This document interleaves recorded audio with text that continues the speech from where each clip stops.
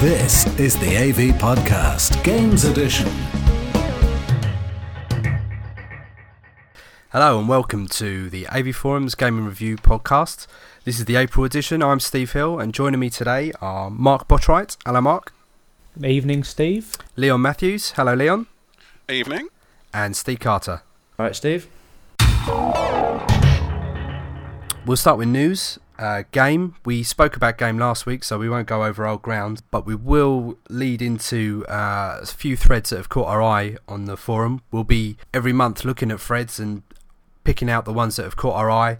This month, digital distribution has been a hot topic of conversation as Game have been going down the pan, as it were, and everyone's looking to the future and how we're going to buy our games in the future. Leon, there's been hot topics of conversation on the forum.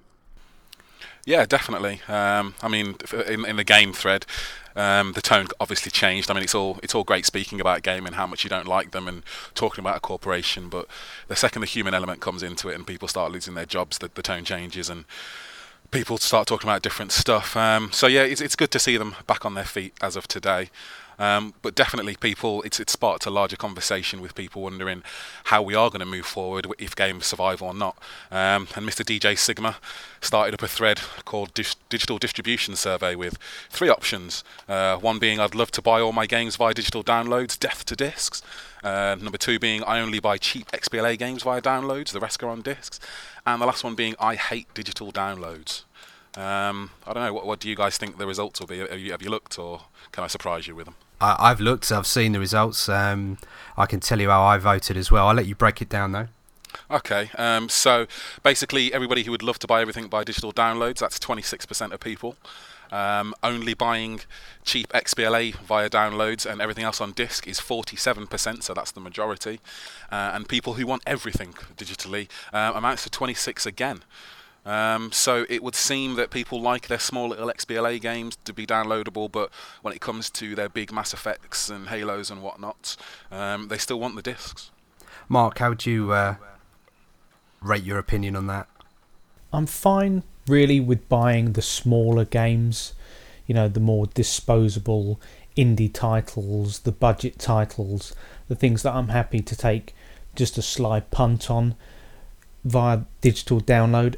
And you'd have to say that it's got to be the future of gaming. I mean, we're already seeing with things like OnLive that you've got streaming and you're getting cloud storage. So digital distribution is very much the future of where we're heading. But I prefer still, like I think many said in the thread, to have that physical medium in my hand. I prefer to go into a store or just get it from an internet seller, simply because you own that. At that moment, there's no doubt about where your rights lie. You as the consumer have got that product in your hands.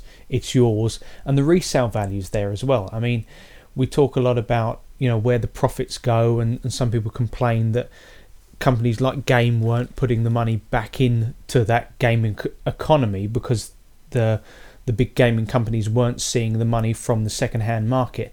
But generally, people who go into stores and then take in their games to trade them, they're getting money in store credit, or they're getting cash for them, whether they sell them on eBay or whatever. Generally, they tend to pump that money back into that economy. They tend to recycle the money. If you get £20 for a game that you've completed, you're tending to put that towards buying a game for £35. So it's all part of the same general cycle that I think some people don't fully take into account when they think about digital distribution. I think we can use Steam as a kind of good benchmark to see how that market might go in the future. And at least in my experience, I tend to find that I buy games and never really get round to playing them. I don't think I buy less, or I'm buying more critically. I'm just buying because they're going down in crazy ridiculous sales.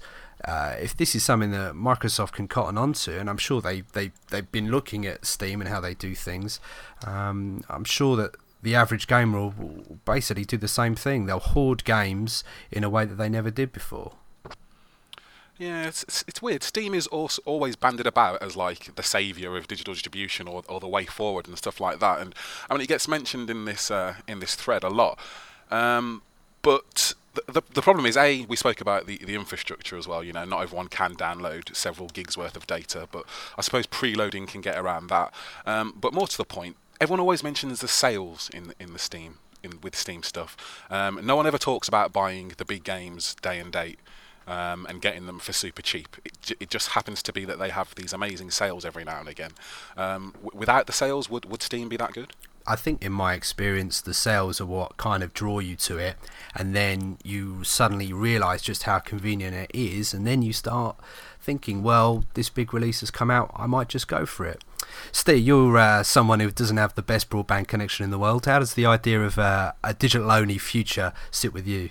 It scares me. It's anyone who listens to this podcast will know my internet is absolute crap. I'm running on usually average speed less than a megabyte of internet, per second. So as far as I'm concerned, I'm happy with my big stack of discs on my shelf, and the smell of a new game cannot be beaten. Is there a new game smell?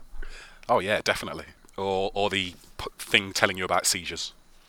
Because they don't have instruction manuals anymore. I've got to say, I'm over it. I'm over the shelf full of discs and having to store stuff. I just hate clutter, and I got rid of all of my VHSs and all my DVDs years and years ago, and I've got no intention of ever having to store stuff like that ever again. This future to me seems brilliant. Bring it on. I fully take on board what everyone's saying about convenience, and it pops up in the thread as well. And downloading is certainly convenient, as you, Steve, said about, I think, was it Mass Effect 3 or was it Battlefield 3, but a title that you got the key for straight away. You were downloading it, you didn't have to traverse into any shops. But when I own a physical medium, that's there. I can play it whether my broadband goes down or not. My save files are there. I suppose that's a thing that a lot of people worry about with cloud storage as well. What happens for you when your hard drive fails? Do you lose your games? For me to lose all my games, Steam would have to go out of business. For them to go fully out of business, that would mean no one would come in at the last minute to buy them out, in the same way that the Comic Group have come in to take over Game. It's highly unlikely, and if it was, surely someone at Steam would hit the big red button that would just make sure that everything was free for everyone to use. So, I don't know. Yes, it does pose an interesting question. What if? Because you can never say never, but really, as it stands now, I can download what I need, so I don't need to have all of my 50 games, say, living on my hard drive at one time. I just download the 2 games that I'm playing at one time and delete the rest. Is that any different, though, than... I mean, at the moment, I have, 30-odd games underneath my TV, and, that could be the equivalent of my Steam list or whatnot. But I can cash that in, and I can... play the 2 that I want and then go away and trade in the other ones and maybe buy them again at a later date. Is that not a more flexible system than just having a list of downloads that you're forever owning and can't change? The thing about that is it involves leaving the house. This is true. As a hermit who stays inside, he fears the outdoors. There was an interesting point raised in the thread. I think it was by DJ Sigma who started the thread about content being tied to particular accounts. When you've bought something via a service which asks you to start up an account, often those purchases will be tied to your account. Oh, really? So therefore, purchases that are tied to, say, a gamer tag, if you get banned, you forfeit the right to then carry on, playing those games. You've basically lost everything at that point. So it's a question of ownership, and I think that's really interesting going forwards as to whether you ever feel again that you'll fully own anything, or whether you have to read the small print really, really carefully. That sounds horrific at first, but I don't know why it just jumped in my head. It might be the way to like fix Xbox Live. I mean, the one thing everyone hates about Xbox Live is that the anonymity just creates idiots, basically. So you get all sorts of stuff which people wouldn't say to your face over Xbox Live. But more importantly, imagine if like you say, your gamer tag got banned and you couldn't play any of your games. You'd be a lot more careful about how you acted online, wouldn't you? Yeah, I think I could handle the constrictions of the service if it, I don't know, meant I could wear my headset on Xbox Live without going insane. I don't know. I think there would have to be varying degrees of discipline on that, and it would mean you have to have actively moderate it in the same way, really, that we moderate the forum. You'd have to have people that are lurking in games and just looking out for certain types of conduct. I mean, to ban someone permanently and meaning they forfeit their game catalogue would be I'm sure that's dicey legal ground, because I mean it's not a matter of law and order and so on and so forth. It's a difficult one, no? Oh, definitely. I'm not saying it's plausible or it'd be easy to police, but I don't know. Part of me thinks that, because completely off topic, obviously, but Xbox Live needs something to sort of rein it in a little bit with regards to the content. Is Xbox Live not moderated now? Are there people that... Well, that's debatable. It is. But you do hear stories of people being banned because they've been caught doing something in a game, and a moderator or an observer has been there and seen it happen. It's 20 million people, though, you know, so it's hard to police. It's impossible to police. Yeah, of course, yeah. Good point. So.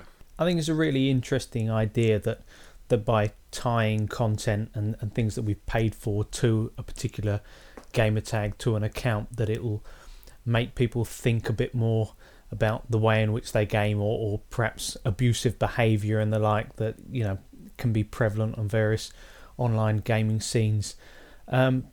But history does kind of show us that people already pay for the, you know, Xbox Live, and people already pay for games, and people already pay for various services, and then go on to abuse them anyway and get banned because of it. People complained about J-tagged consoles getting banned. People complain about various things, ISPs clamping down on them. Ultimately, aren't people always going to just push that little bit further? I mean, this idea that perhaps because they've got £200 worth of games stored on a hard drive that's linked to them being able to log into a certain account, that will automatically make them act a bit more saintly, if not just simply a little bit more empathetically towards others, I think perhaps is a touch idealistic. No, I agree. I think that the kind of person that tends to do that doesn't really weigh up the consequences before they've done it. And of course, when it does happen, or when the axe does fall, that's the time that they soon kick off. Let's say, you know, I buy a game today. If I don't open it, I can actually return it to the shop and get a full refund. Wouldn't they have to put all of these sort of systems in place for digital distribution so that someone could, by law, aren't we allowed to return goods under 28 days if we haven't used them, or if they're as good as when sold? So how would that apply with digital distribution? Are these all sorts of things which we're way behind on, which haven't even been close to being implemented yet? Great point, and I'll be honest, I don't even know how it works on Steam. They must have some sort of policy. Yeah, I mean, it differs from country to country. I mean, in America that may not matter, but I mean, we have different consumer rights here, and I'm wondering, is digital distribution going to be hampered a little bit by those, or do we just need to get a lot more sophisticated in the way that we're delivering the product?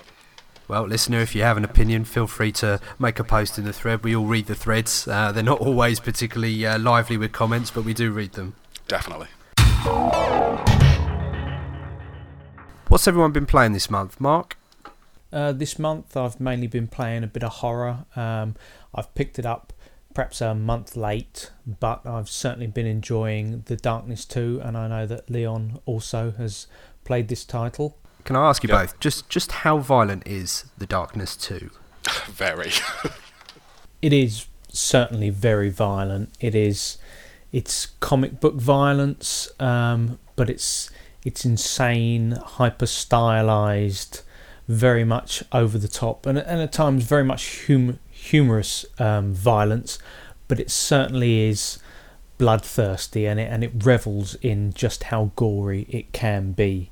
It's one of those games where you wouldn't want someone coming around and seeing you playing this if you valued their opinion of you. It's one of those titles where if you were trying to sell the medium as a valid art form, it's not the game that you would automatically go to. It's just absolutely insane violence, picking goons up by legs and tearing them in two and punching holes through people's chests with a mad demonic tendril. But they flesh it out with a few extra bells and whistles with experience points and the like, and the narrative draws you along. But ultimately, right at the very core of it, has to be this real bloodthirsty streak of horror. How does it compare to the first game? On par, or has it outdone it in terms of gore? I'd say it's definitely moved things on from the first game in that regards, because it's got a slightly more stylized graphic tone to it. The graphics are this kind of quasi cel shaded approach that ties it into the comic book nicely. To some extent, you could say that slightly nullifies the edge, but somehow they've ramped up just how inventive you can get, and by tying it into little things like experience points, it feels that much more brutal. You know, throwing a ceiling fan to decapitate someone, or chucking a pool cue like a javelin to spear someone through the head and pin them against a wall. They've certainly made sure that there are enough different ways to kill people. You get that wave of satisfaction from killing someone in a particularly grisly way. You shouldn't really do, but it's a guilty pleasure. Well, it's all kind of justified under the revenge storyline. Is that carried through into the second? The story does kind of struggle to replicate that same level of vendetta-fueled, bloodthirsty streak. You know, you're this mafiosa on a mission just to basically kill anyone in your path. It's old school FPS in the sense that you're not going to see any civilians in the town. You're not going to really have to pick your shots. It's anything in front of you, blast it. And for them to do that, they really needed to continue with what they'd already laid down, which was anyone there is essentially a bad guy. You don't really have to feel guilty for anything. But they have to drive you forward, so they have to put into place some kind of a great sense of loss. And so it doesn't really follow normal games, traditional arcs of, you know, you're happy to start with, things go wrong, but then you pull it round at the end and then you head off into the sunset. This is very much in the Max Payne school of you start off fairly even to down and then you just descend further from there.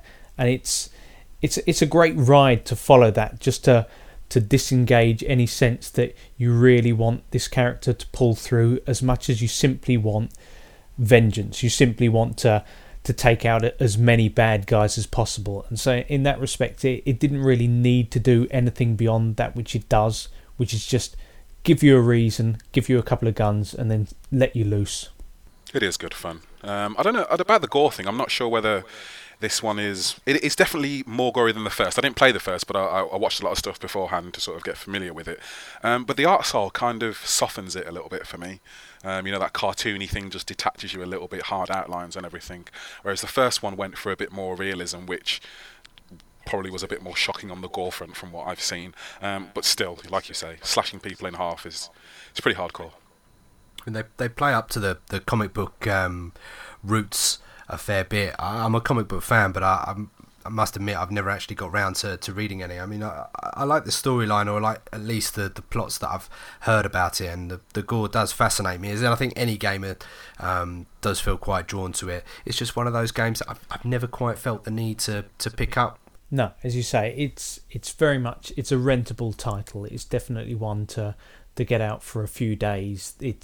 The story doesn't really take you that long to get through. There are a few additions with these little vendetta missions where you can take on play as one of 4 characters, each with their own separate distinctive weapon.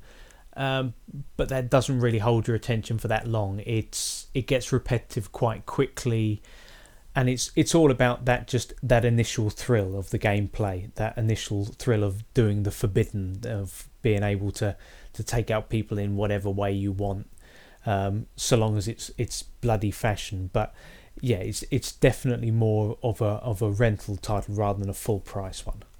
Yeah, I was getting some Shutter Island feelings from it. It's very, very like that film, the way they were setting it up. And then it kind of just ends, and you're like, oh, right, it's a bit rubbish. Like you say, it does fall off towards the end, but I enjoyed my time with it. Is it one you reviewed?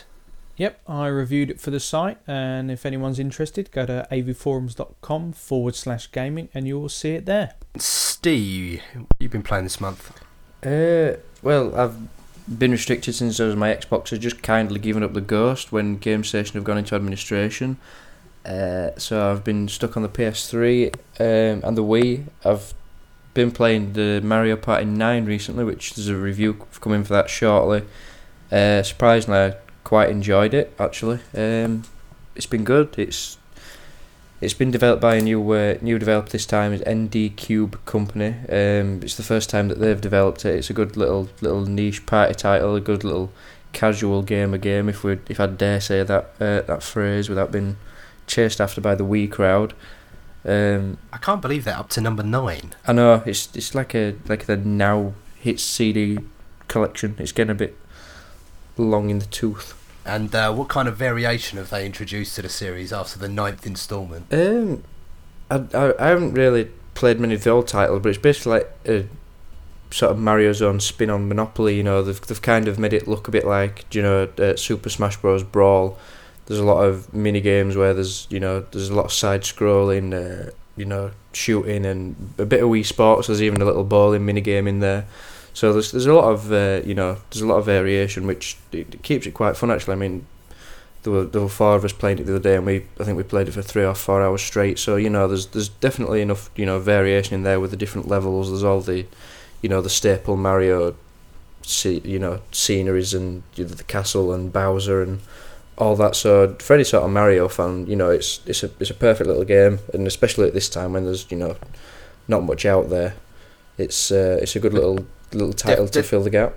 Definitely one to play with friends though. Oh yeah. I've picked that up in the review. Like any sort of party game or compilation title, it's definitely enjoyed, because it's never fun being beat by 3 computers, is it really? but other than that, there's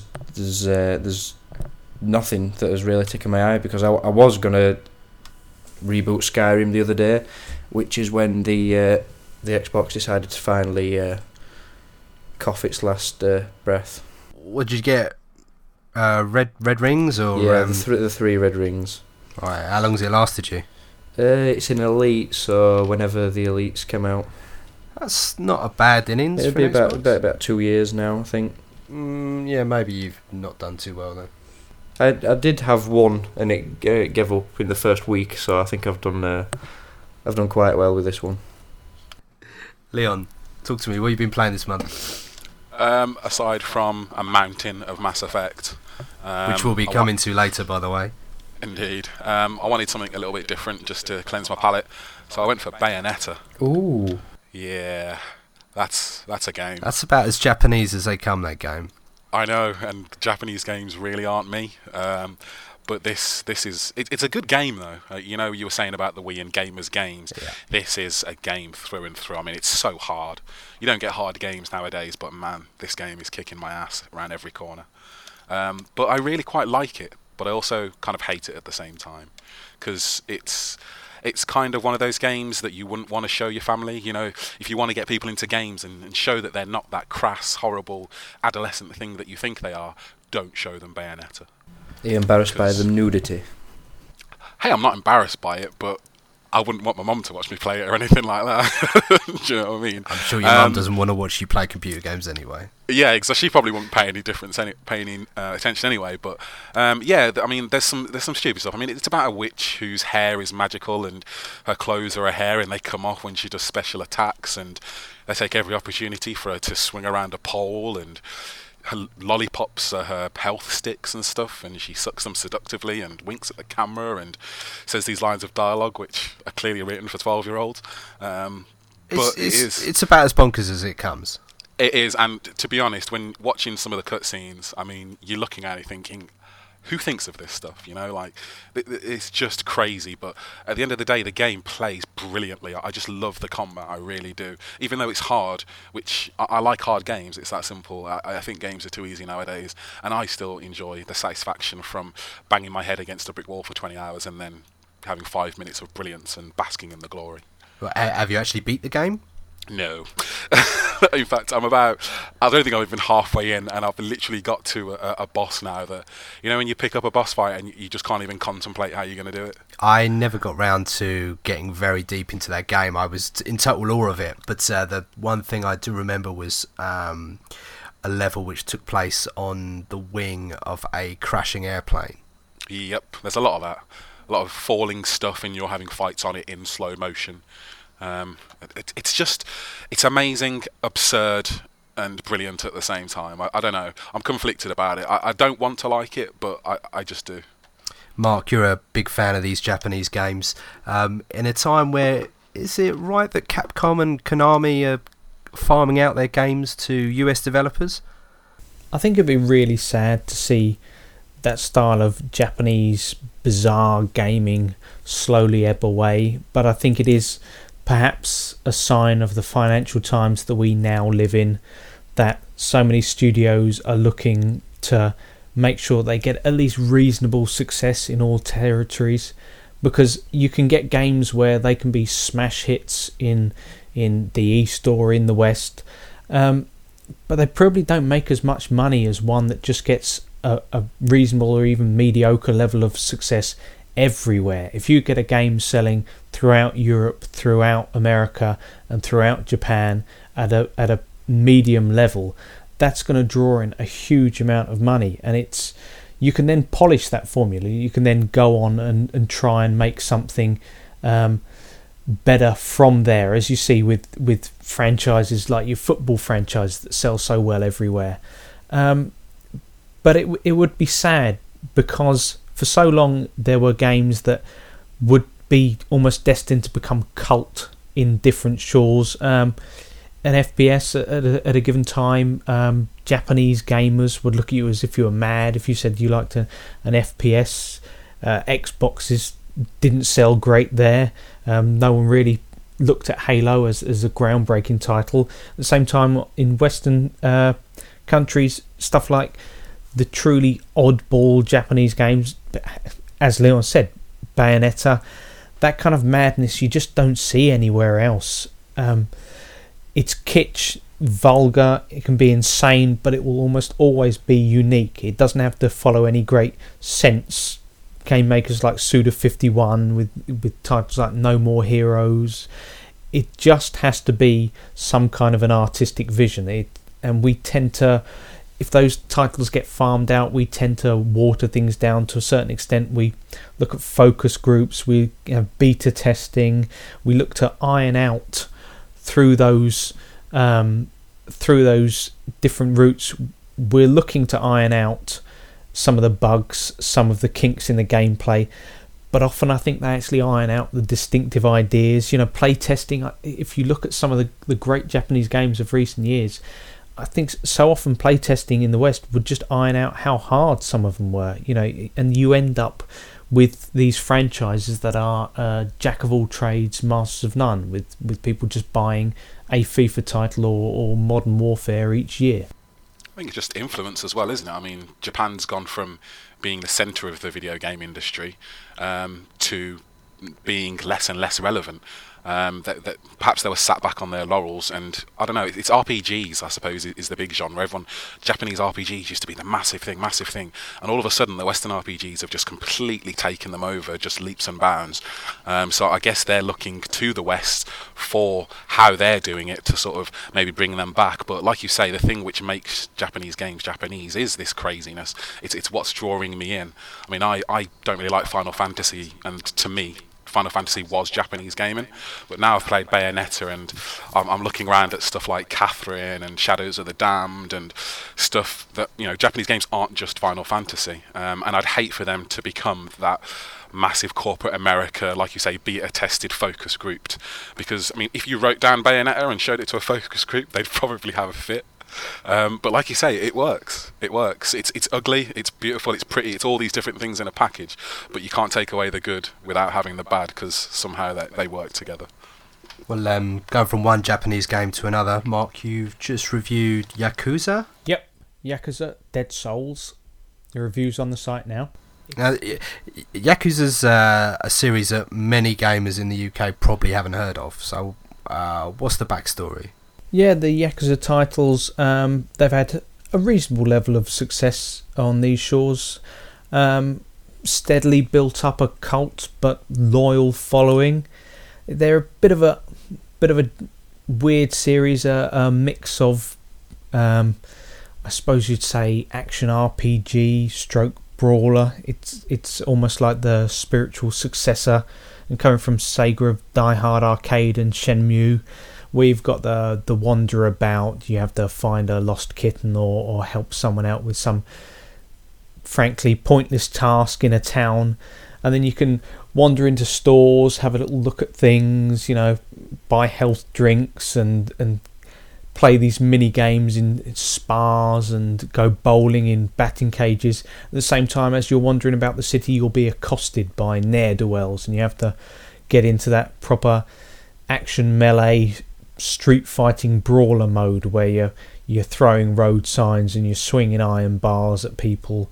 And they've had a great, well, I say great, they've had a good level of success with this, and probably great in Japan, you could say. They've had a couple of offshoots. The main series has got 4 in it right now, so it's the original spawned 3 sequels. Yakuza Dead Souls, though, they've taken a bit of a sidestep from the central premise of melee combat, and they've thrown in gunplay and zombies. It's like someone's taken Yakuza 4 and just said, really, well, a what if scenario, and so therefore it's gone all a little bit Resident Evil. The camera can go over the shoulder, so you're wandering through darkened hallways at various points. You use a torch, you're lighting the way, even though you can actually see, so it's not really like Silent Hill. It's all very much a lighter version of those kind of survival horror titles. But the problem is that there are some issues with the camera and the aiming, so that you'd actually be probably better off sticking to run and gun fun. It gets repetitive, but running through these hordes of the undead and letting off volleys of shotgun fire, and in small doses, it really does stay as this quite captivating experience. It holds your attention in those little 10-minute blasts of I'm going to mow down a load. But it does have, as I said, it does have issues with the camera. It's all a little bit clunky. It feels like a game that they've tried to keep the soul of the Yakuza series and throw in the zombies, and because Kamurocho, the fictional Tokyo district that it's set in, slowly becomes quarantined, the amount of the city that you can actually really wander around becomes less, and so it becomes very much a split title of, well, what is it? Is it a little weird, fun RPG in the human occupied areas, and then a sandbox killathon in the zombie areas? It probably is, but at the end of the day, they're zombies, and we just love taking them down with chainsaws, with shotguns, and you can still, as a Yakuza staple, swing a bicycle at one of their heads. Why do we all love zombies? We love zombies because they look like real people, but you can kill them without any sense of guilt or remorse. It sounds good to me. The thing is, it seems the easy choice now for a video game to do as a DLC, a zombie mode, or a zombie skin, or something. It seems to be so common in video games, yet we all still love it. It's wearing thin for me. Really, you think so? Yeah, for me personally, it's getting there at this point. It's like Red Dead Redemption on the zombie thing, Call of Duty zombies. It's just like you say, it's just the go-to thing for everything at the minute. It's almost like that Pirates versus Ninjas meme. It's kind of getting to that level for me now. Yeah, I kind of think of it as a genre almost in its own right. I love zombies, and I love the fiction of it, and I love the fiction that could actually be reality, really, if you think about it in a kind of very detached way. It is something that could potentially happen, and just the idea of being one of the last survivors and people, zombies chasing you without ever getting bored or tired, just that relentless hunt. Oh, it's scary, horrible. It is like the ultimate what-if scenario. It's the perfect sandbox setting for any kind of game. It's almost made for video games because there are no established rules. When you're creating a universe for a video game normally, like with GTA or something else, you have to think about law enforcement, you have to think about various things that you couldn't do in everyday life that people would say, well, that's unrealistic. Whereas in zombie games, it's the ultimate what-if scenario where no one can say, well, you can't go in that house. Why? No one's going to stop me. You can't walk there, you can't do this, you can't wander down the street with a samurai sword in one hand and a shotgun in the other. No one's going to stop you. So therefore, it is the perfect, playground for you to just do whatever you want in. And at the end of the day, you get to take out hordes of the undead, hordes of these humanoid-looking flesh bags, and it isn't actually a negative thing, it's actually a positive one. But also it's like that thing as a kid you used to play forts and things like that, and it's almost a kind of grown up idea of that you'd have to corner yourself in somewhere, and of course the famous movie where everyone shacks up in a shopping mall, which kind of should have this almost unlimited resources there to survive. I think that genre gets me every time. It always draws me in. Yeah, everyone always thinks to themselves, what would I do in that situation? I don't know anyone who hasn't had some kind of a vague thought about having seen some post-apocalyptic zombie film of what would I do. And they all make the classic mistake of going towards civilization and going towards food and supplies or getting guns. No one ever goes for a MIG welder. Now I'm just saying, if you cross the zombie genre with the A-Team, then you've got a hell of a film. A-Team Zombie Defense. Is that what we're saying? I think you just created a game there. Yeah. So moving on, we move on to the controversial subject of the Mass Effect 3 ending. Listener, I'm going to do the ultimate sacrifice for you. I'm going to allow Leon to reveal the ending of the game to me off air, so no spoilers. You don't need to worry about us ruining anything for you, but at least this way I get to have a natural reaction to it and see if the internet rage is justified or whether it's all a bit of bother over nothing. We'll be back after this.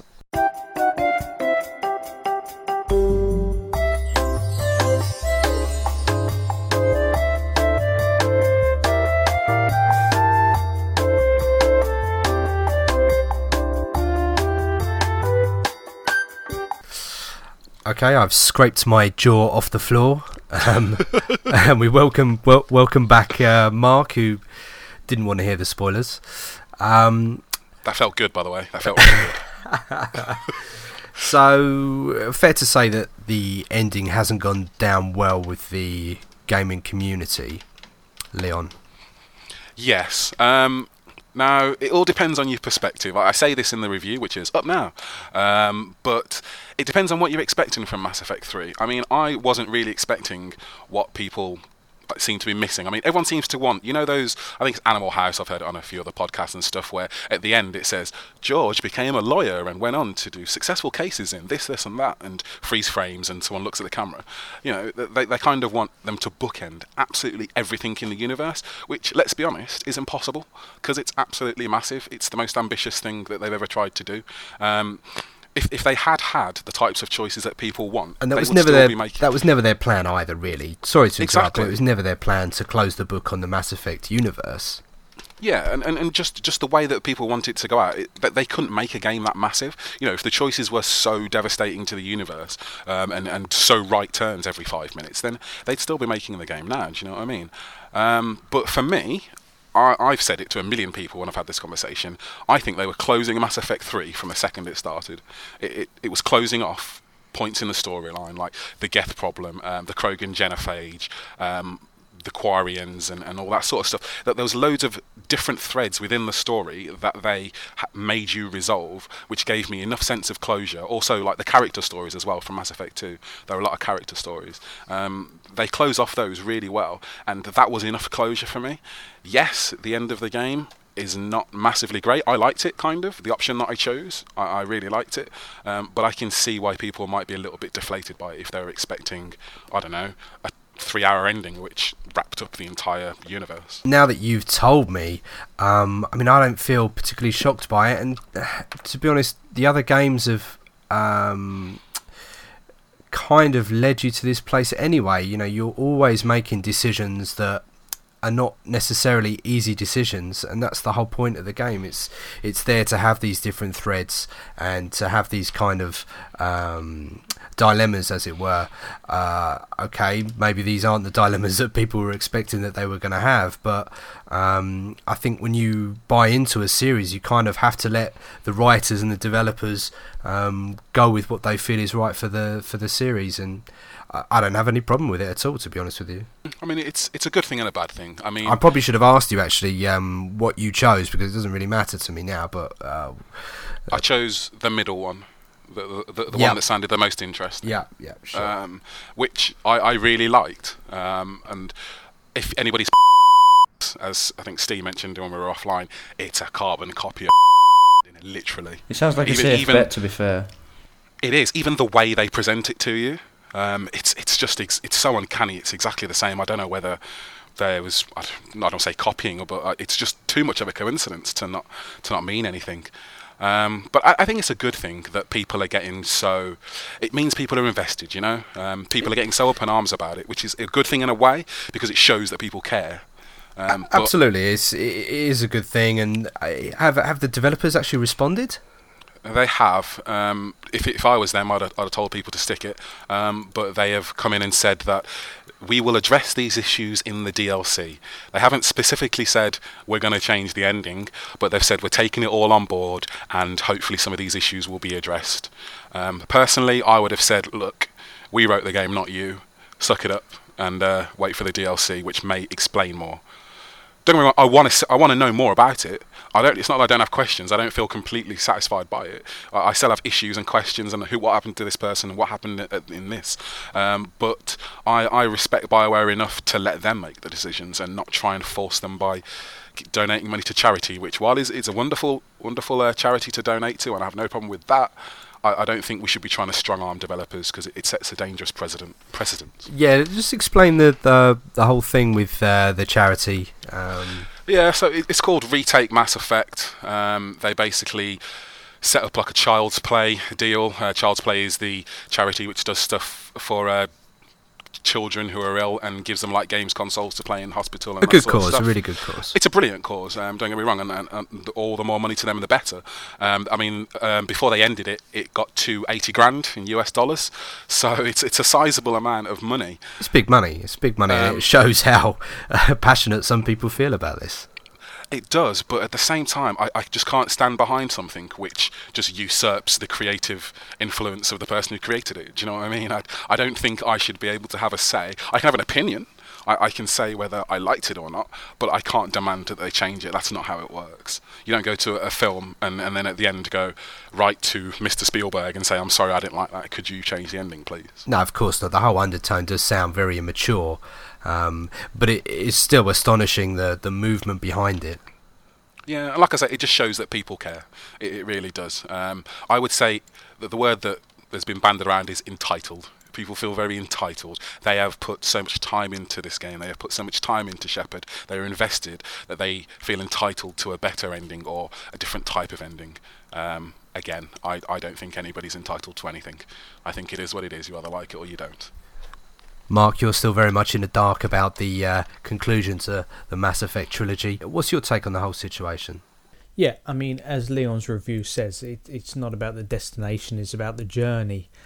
I think that some people are perhaps a bit underwhelmed simply because their expectations were unnecessarily and unrealistically heightened by the amount of time they've plumbed into these games.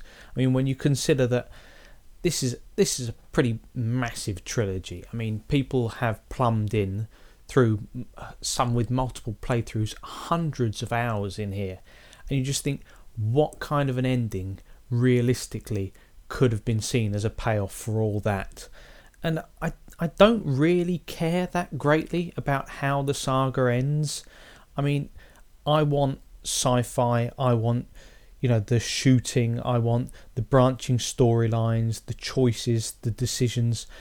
BioWare are giving you all of this. They're giving you a game on a scale the likes of which isn't generally made. It's certainly not in the sci-fi universe. This absolutely phenomenal synth score, the whole atmosphere of the game is almost peerless. I would struggle to think of a title that has the same aura, the same feel when you first boot up, as you first hear that score kick in. Something inside you just tingles, and I just feel it's a bit churlish to complain about the ending. If all you're playing it for is that ending, then why are you complaining so much? Why have you been playing these titles? Why have you been putting so much time into them? What alternatives do you have in the market right now? BioWare have given you so many plus points in this title that if you want another FPS, you want an FPS to play with friends, you don't like Modern Warfare 3, buy Battlefield 3. If you don't like Pro Evo, you can go and play FIFA. This is it. This is BioWare are giving you something the likes of which no one else is actually making right now. And if what you're complaining about is that you've had several hundred hours of enjoyment, but the final, 5 minutes didn't live up to your expectations, then, things are slightly skewed there. You've been playing it for all the wrong reasons. Yeah, definitely. I mean, I can... The story I tell to sort of point out to people how I think about the game is, yes, the overall storyline is great and you can agree or disagree with it, but it's the characters that really matter. And without spoiling it, I'll explain it. I mean, there's one point in the game where you're having a conversation with someone and you're resolving one of these big issues of the game, and something happens, and then at the end, it's the equivalent of you can catch somebody or not. And I'd put the controller down and I was just watching it, and I did that classic thing where I was having a sip of tea or something and I saw a Paragon option come up on the screen, and I went, juggled my controller, and I missed it, and somebody died, and I sat there and went, oh my god, that person has died, they're gone, they're not coming back. Do I resave and do the whole mission again? Do I let it play out and just see what happens after that? And I was really conflicted and really disappointed that I wasn't paying attention and that I just lost somebody because I'd missed a Paragon option. And that's what Mass Effect is good at. Because I cared about what that character is, I cared about what happened in that instant. And that's where the role-playing comes in, and that's where just the empathising with the whole game, and that's what draws you in. It's so deep. It's not how the whole story ends up, as somebody wiser than me put in the wonderful strapline, it's not the destination, it's the journey that matters. Steve, you listened in with me on the ending from Leon. What's your take on it? Yeah, I mean, I don't. I mean, like Leo said, I think everyone's entitled to their opinion about the ending. I think trying to force BioWare's hand into changing it, I think that's completely wrong. I mean, amount of time I could pour into Skyrim, I could put 200 hours into it and be disappointed in the ending, but I've enjoyed the rest of the game. I don't mind if the ending's poor, but if you think about the second game especially, you can see kind of how it was going to end already, because like Leon says, the end is starting from the beginning of the third game. I mean, it's the content. Well, we're always going to be a trilogy. I mean, like I said, somewhat we're going to happen. Like some. And we mentioned it, didn't we, when we spoke about this last month? The first half hour of the game seems to be introducing all of the old favourites back in again, and it just felt from the off that you were going to go and close all of those individual loops before the ultimate loop, which is of course the conclusion of the game. Yeah, it's just one of them things.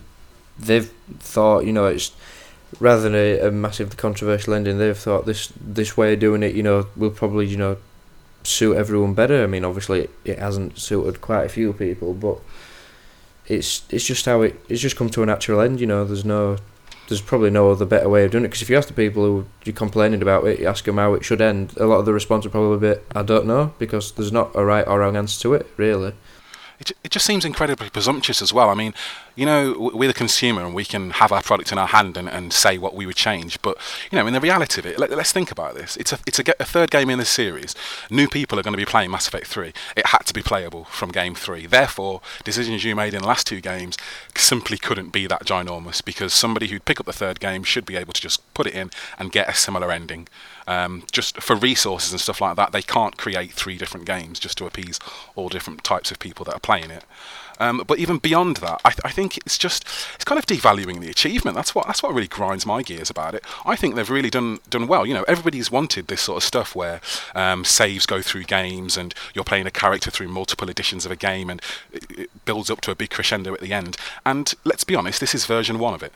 This is the first time that someone's done it in such a grand way, and they're going to get better at it. Maybe the next trilogy they will do will have more branching diversions and more variation in the ending and more variation in this. But to be honest, version 1, I think they've done a pretty good job. And if I was them, I would be sitting here thinking, why the hell is everyone moaning so much? Because this is quite an achievement. And I don't think they're getting enough getting their dues for it. Let's say I think it's been overshadowed by this, which, quite frankly, is a vocal minority. It's funny when you spoke about missing your Paragon queue and a character dying. I was reminded of the first time I ever felt loss of a computer generated buddy. I was playing. It must have been Championship Manager. I don't know what it was. I think you're going to say Champ Manager. No, I know, it's the most bizarre thing. I must have been about 9 years old, and it was a football management game on the PC. And I had a star player, and every season he would score goal after goal, and we'd risen through the leagues together, and like he was my guy. And one day I got a fax saying that he'd been struck by lightning and he had passed away. I swear to God, that is a true story. What, a fax in real life or in the game? In the game. Everything was done by fax back then. I thought you were going to say like Heavy Rain or something. No. Oh dear. And I was 9 years old and I was absolutely devastated. That scarred him for life, that. Could you just go back a save or something? Well, probably. He got run over next time. To be fair, in the game you could dial a number on the fax machine and it would turn whatever player you had in the goalkeeping position into the most amazing goalkeeper ever, so you could just keep creating these goalkeepers and selling them for big money. So it wasn't really a big deal. I could get another player and it was just... They kept getting struck by lightning though. I'd never heard of anything like... Whoever put that in the game is a dark, morbid human being. You didn't feel like putting together an internet petition and getting 80,000 of your best friends together? I think it would have been it would have been a BBS back then, and internet wasn't around back then, was it? Yeah. No, there was BBSs, and everyone was too busy exchanging page 3 pictures to got behind a movement like that, I think. Yeah, people had better things to do with their time, which, sorry, I'm getting opinionated on it now. It's really got my goat, this whole retake Mass Effect thing, because I love Mass Effect, and I think people are just being pretty ungrateful about it personally. I suspect BioWare are probably sitting there thinking, you know, mission accomplished. They'll be delighted with the sales and they'll be delighted with the response, because after all, you know, there is no bad publicity. Yeah, definitely. The press release smacks of that. It's kind of like, oh, we're taking this all on board, but you know what? Hey, why don't you buy our DLC and maybe it'll get a bit better for you. It's kind of like, okay, guys, thanks. I was going to say the DLC release is going to be interesting, isn't it? If they try and make people pay for it, the internet's just going to blow up again. Yeah. So we'll see how that goes. Flaming torches and pitchforks and... Indeed. I mean, I'm currently typing up a furious blog post, which is just me shouting at the internet, so look out for that. Yeah, you can catch Leon's excellent blog on the site. I highly recommend it. It's well worth a minute of your time.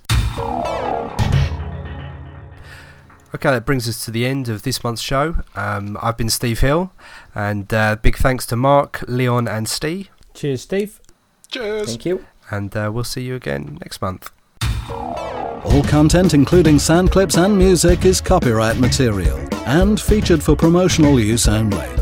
The AV Forums podcast is copyright M2N Limited.